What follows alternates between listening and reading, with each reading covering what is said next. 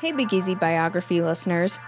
Designing and launching your website shouldn't be a difficult process. With hundreds of different tools and limitations, many web building sites can leave you discouraged or not feeling proud of the digital content that is going to represent your personal brand, your blog, or your business. Landing Lion offers the solution. Landing Lion combines the creativity and efficiency you want when designing a web page, making it easy to consolidate your workflow into one intuitive platform so that you can build journeys, not just websites. Crafting your unique website requires more than editing a basic template. Whether you're a beginner or experienced web designer, Landing Lion's intuitive yet powerful page builder helps you create exactly what you have in mind. Landing Lion is interactive start to finish, allowing you to test your design and understand how to best communicate with your visitors, and track anonymous visitors to discover what content is most helpful to your brand. Start your free trial with no time limit and no credit card required. Visit landinglion.com today to get started on building a journey for you or your client. Landing Lion. Craft, launch, discover.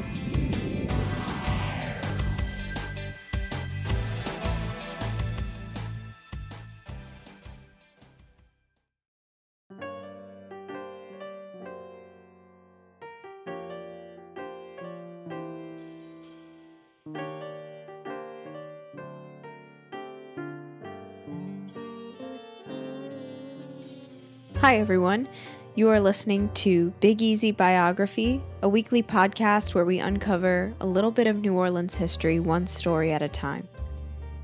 Join me as we travel to all corners of the city and across 300 years of time, hunting down some of the most interesting details and exciting events. I'm your host, Maggie McGovern, and thanks for listening.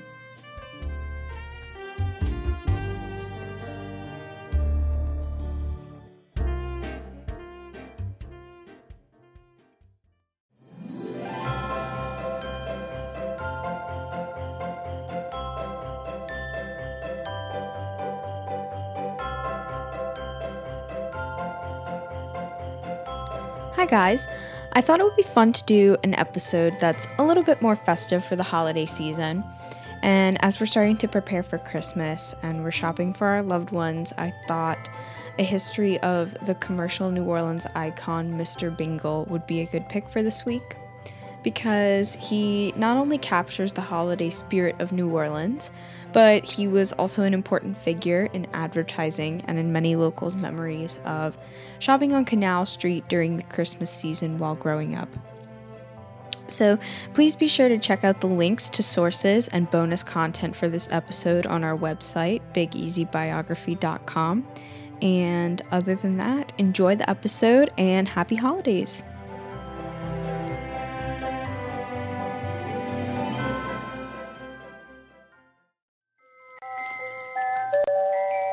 Hello, everybody, hello.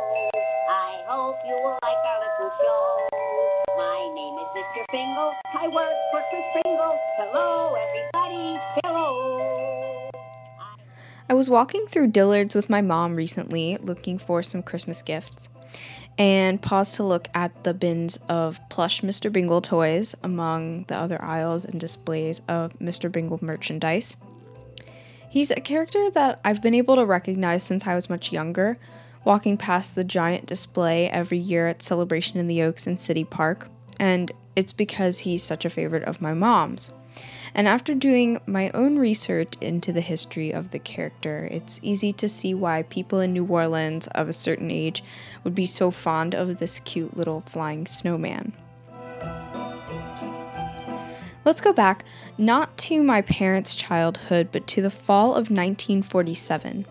Emile Aline was the display and front window manager of the flagship Maison Blanche department store on Canal Street in downtown New Orleans. He had decided to make a trip to Chicago to see what the stores on Miracle Mile on Michigan Avenue were preparing for the holiday season. The character Uncle Mistletoe of the store Marshall Field struck him. A store mascot for Maison Blanche sounded promising, but he wanted something even more lovable and whimsical than a Santa Claus-esque character. Aline started on some sketches, and what he came up with was what he called the Snow Doll. Snow Doll was a snowman with legs who stood about 1.5 feet tall with an ice cream cone hat, red striped mittens, and wings made of holly leaves. Aline traveled home and showed the sketch to his boss. While he found the concept equally as promising, Snow Doll didn't quite have the ring Isidore Newman, founder of Maison Blanche, thought this character needed. He wanted a name that would share the store's initials, MB. The store actually sponsored a Name the Mascot contest, though it failed to produce a winner. Aline was introduced to local puppeteer Edwin Harmon Eisenstraut, known as Oscar to his friends, and offered him a position at Maison Blanche. He chose a name that would rhyme with Kris Kringle. Thus, Mr. Bingle was born. By 1948, Mr. Bingle was in stores and he was a hit. He didn't just sit as a statue or poster outside of Maison Blanche. Aline went right to bringing him to life. Oscar was Mr. Bingle, and Mr. Bingle was Oscar, Bell, the director of all MB stores in the late 1980s, told journalists. With Eisentraut on board, they moved on to making a Mr. Bingle doll. He was 15 inches tall and just what Aline had envisioned.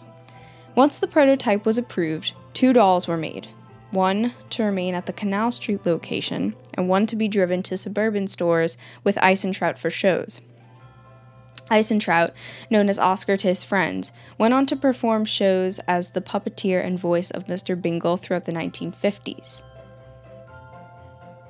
It was unbelievable, Bell said. Quote, I'd go to Oscar's office to talk to him and I'd hear him having a conversation with somebody. I didn't want to disturb them, so I left and came back. He was still having a conversation with Mr. Bingle, doing both voices. His shows could be seen in the window displays while shoppers strolled down Canal Street or in Santa's Village, a holiday section of the third-floor toy department that featured visits with Santa Claus and entertainment from Mr. Bingle himself. After his debut, the department store made him larger than life and installed an enormous papier-mâché Mr. Bingle on the front of the Canal Street store during the holiday season, and it was a tradition for many locals to take a trip downtown to watch the installment. He was 50 feet tall and 35 feet wide, mitten to mitten. He was shipped to New Orleans on a railroad flat car and was described by the Times-Picayune as, quote, the largest outdoor display of this sort ever used by a retail store. According to a 1949 story in the Times-Picayune, some shoppers offered to purchase props used in some of the puppet shows for, quote, handsome sums, proving the immediate success of the department store's icon. In 1949, Maison Blanche commissioned a New York company to make plush dolls of Mr. Bingle for purchase. Mr. Bingle moved to television in the 1960s with Maison Blanche. He was featured in 15-minute segments each weekday before the evening news, and the store bought commercial time during the daily morning cartoon shows on WDSU-TV, the city's first television station, whose studio was on Royal Street in the French Quarter. Here enters the iconic theme song that every New Orleanian who was a child during this time remembers. Let's do it. Ready? Jingle, jangle, jingle, here comes Mr. Bingle with another message from Kris Kringle. Time to start the Christmas season. Maison Blanche makes Christmas pleasing. Gifts galore for pleased to see. Santa's helper in every year. I come with him to bring good cheer. I help him with his sleigh of toys for all the world's good girls and boys. Merry Christmas and see you soon at Maison Blanche. Mr. Bingle was every child's TV friend, and he made Maison Blanche a favorite every year for holiday shopping. In the 1970s, Maison Blanche began changing hands and going through several ownerships into the 1990s. In 1983, the store attempted to create an Easter character named Mademoiselle Blanche, a bunny with a French accent. She did not catch on and quickly faded out. Mr. Bingle remained a staple, however. Every holiday season, he hung above the entrance to the store, Plush Bingle dolls were squeezed by children on Christmas morning, and Ice and Trout did shows in stores all over the city until his death in 1985. Ice and Trout, it should be noted, died penniless and was buried in an unmarked grave in Hebrew Rest No. 3 Cemetery in Gentilly. It wasn't until 2004 that the eccentric puppeteer who brought joy to so many children was presented with a headstone from the proceeds of a fiction novel by writer Sean Patrick Doles entitled Saving Mr. Bingle. In 1985, however, the shows ended, but Mr. Bingle lived on in Maison Blanche. In the late 1980s, the store commissioned a large fiberglass statue of Mr. Bingle that was installed annually on the Canal Street storefront. In 1996, the mascot went national for a moment when the company that briefly purchased Maison Blanche, Mercantile Stores, until they themselves were also bought by Dillard's in 98, made him a marketing tool in 21 states across 100 stores. He caught on in Memphis, and the department store Lowenstein's adopted Mr. Bingle there, and he still remains a favorite in the city. In 1997, however, Maison Blanche was purchased by the Dillard's department store chain, and Dillard's inherited the rights to the character and everything that came with him, including the statue. Dillard's closed the Canal Street store, which was later sold and renovated. Now that location is the popular Ritz-Carlton Hotel New Orleans. Dillard's chose to put the Mr. Bingle statue in the Lakeside Mall at the D.H. Holmes location rather than a Maison Blanche. Because Mr. Bingle just didn't seem at home in the new location, customers were turned off. D.H. Holmes put the Mr. Bingle statue into storage. A character who brought so much joy to New Orleanians for decades sat alone out of the public view in a warehouse. This would be a sad end to the story of Mr. Bingle if it weren't for all of his fans who adored the little snow doll.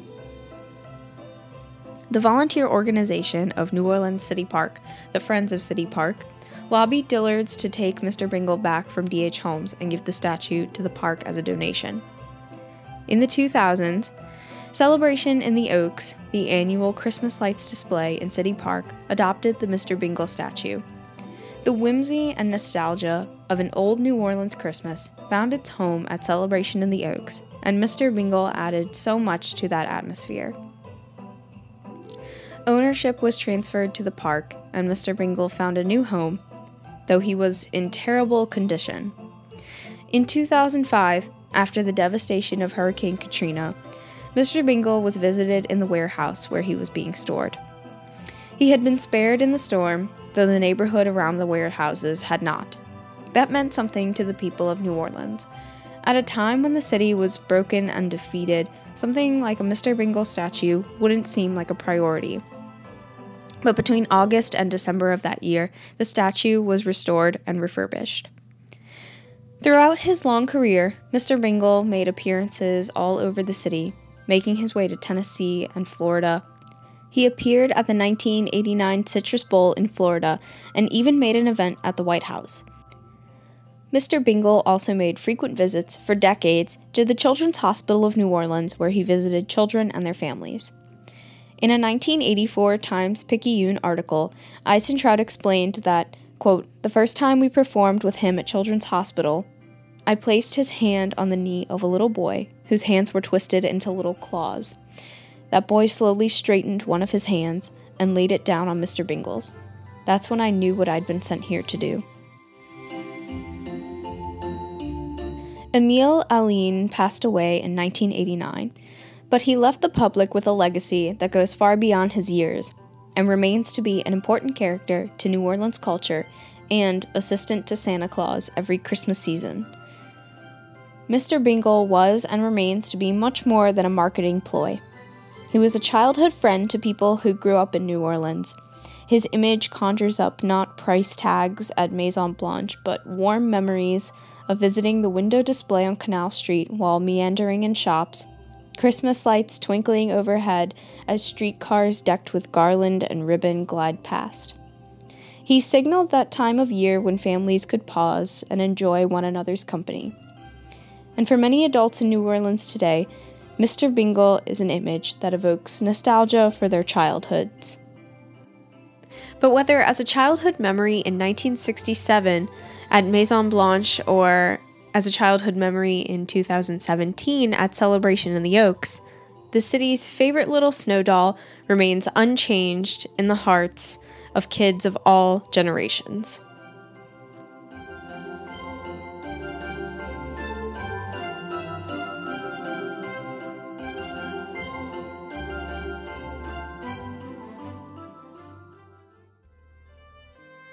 I'm Maggie McGovern, and thanks for joining us.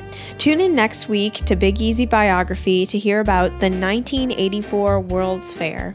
Follow the show on Twitter and Instagram at Big Easy Bio, and be sure to rate and review us and subscribe to never miss an episode.